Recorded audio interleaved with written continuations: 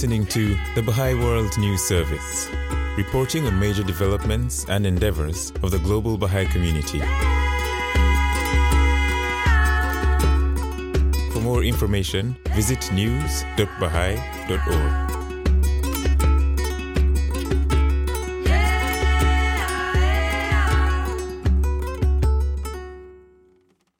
Mark Tobey was an innovative and in many ways unique American painter whose influence on art in the 20th century is being recognized again after many decades.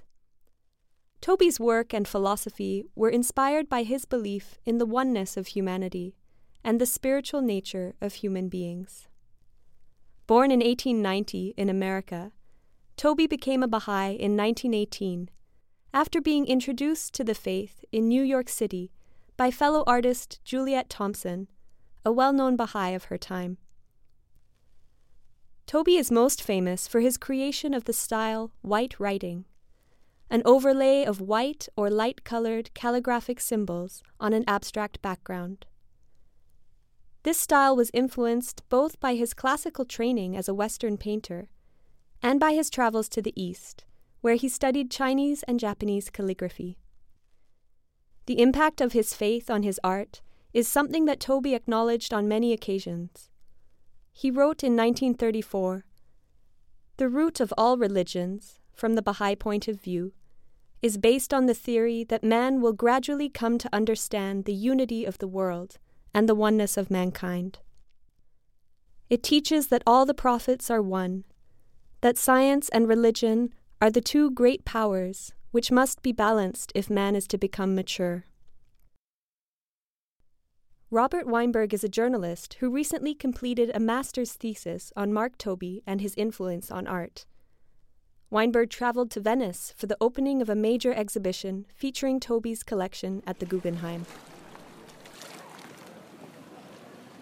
As thousands of art lovers from all around the world flock to Venice over the coming months for its famous Biennale exhibition, one of the city's major museums is hoping to re-establish an American painter as a significant figure in the development of modern art. The Peggy Guggenheim collection, situated on the south bank of Venice's Grand Canal, is honouring Mark Tobey, who became a member of the Baha'i faith in 1918.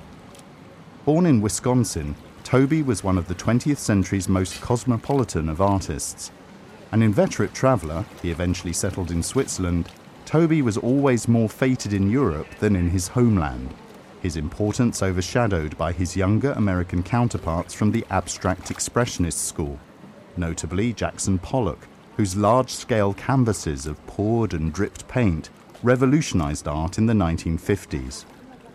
Yet as this exhibition demonstrates, it's timely to re-evaluate Tobey's influence on the development of so-called all-over abstraction.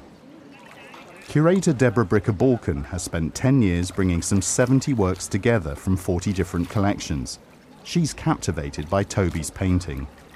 I continue to be sustained just by the astonishing beauty of this work. Tobey's writing is both luminous, it's metaphysical, and it also is elegiac in a way. It draws on his own interior life in a way that we don't see of many of the artists with which he is grouped, namely these figures associated with the New York School. Perhaps we sense that in the work of Rothko, perhaps we sense that in the work of Barnett Newman, that it's made palpably manifest in Tobey's white writing.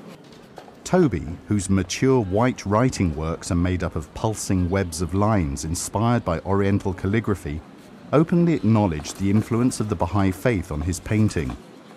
William Zeitz, the curator of the Museum of Modern Art in New York in the 1960s, wrote that Tobey made line the symbol of spiritual illumination, human communication and migration, natural form and process, and movement between levels of consciousness. Towards the end of his life, Tobey was the recipient of some of the highest distinctions that the European art scene of his time could bestow. He won the gold medal at the Venice Biennale in 1958, the first American painter to do so since 1895. In 1961, a major retrospective of his work was held at the Louvre in Paris, an unprecedented achievement for a living and American artist. But while Pollock and his New York-based contemporaries have long been given a prominent place in the history books, Toby's influence on and contribution to the radical development in American abstract painting mid-century has been under-recognized. Philip Rylands is the director of the Peggy Guggenheim Collection in Venice. The Peggy Guggenheim Collection has frequently done shows of American artists that have never been shown before in Italy, so this enters that category. He's an artist who's in a very interesting dialogue with the work of Jackson Pollock, who over the decades has had stellar success, which Toby, especially in recent years, has not had. And of course Jackson Pollock was sort of more or less discovered by Peggy Guggenheim, so he relates to the narrative of how the world of American art worked in Peggy's generation. And so for us it's a very relevant kind of show. I dare say that we all know what Toby's pictures look like, but we have one image in mind. So when you see a retrospective monographic show like this, you get the hang of it. The man's travails, his ups, his downs, his influences, when he stalled, when he was prolific, how the work changes, the figurative origins of his abstraction, and so on. All those things come through and you get a sense of immense diversity and a richness of creativity, which is missing when you just have one image in your mind. It is perhaps partly because of the small scale, the range and the spirituality and delicacy of Toby's works, as well as his particularly personal approach outside any movement or school, that resulted in his being almost completely sidelined from the story of modern art. Yet his influence on other painters is known to have been significant. With paintings spanning the 1920s through to 1970, the Guggenheim exhibition surveys the breadth of Toby's work and reveals its extraordinarily nuanced yet radical beauty.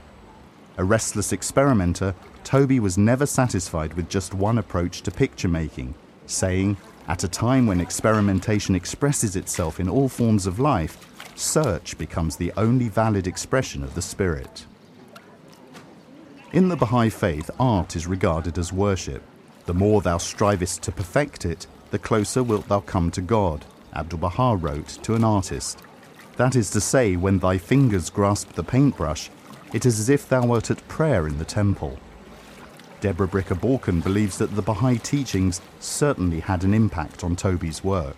I think it was enormously important to Toby's work. I think that that is one of the features of his subject matter, that his pictorial inventions and experimentations are linked with his deep faith, actually, elaborating on his inner or spiritual life.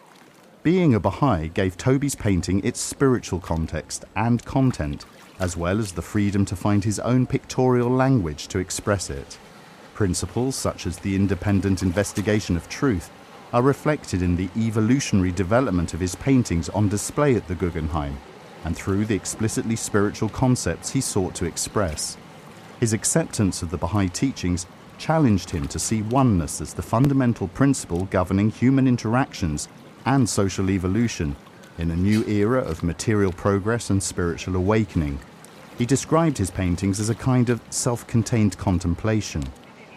One is surrounded by the scientific, naturally one reflects it, he said. But one needs the religious side. One might say the scientific aspect interests the mind, the religious side frees the heart.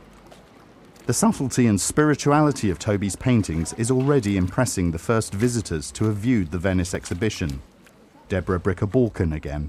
It's been very interesting for me to see the reactions to various figures. I've seen this installation over the past few days, and everybody, again, is just taken by the breathtaking, astonishing, luminous, abstract beauty of these canvases.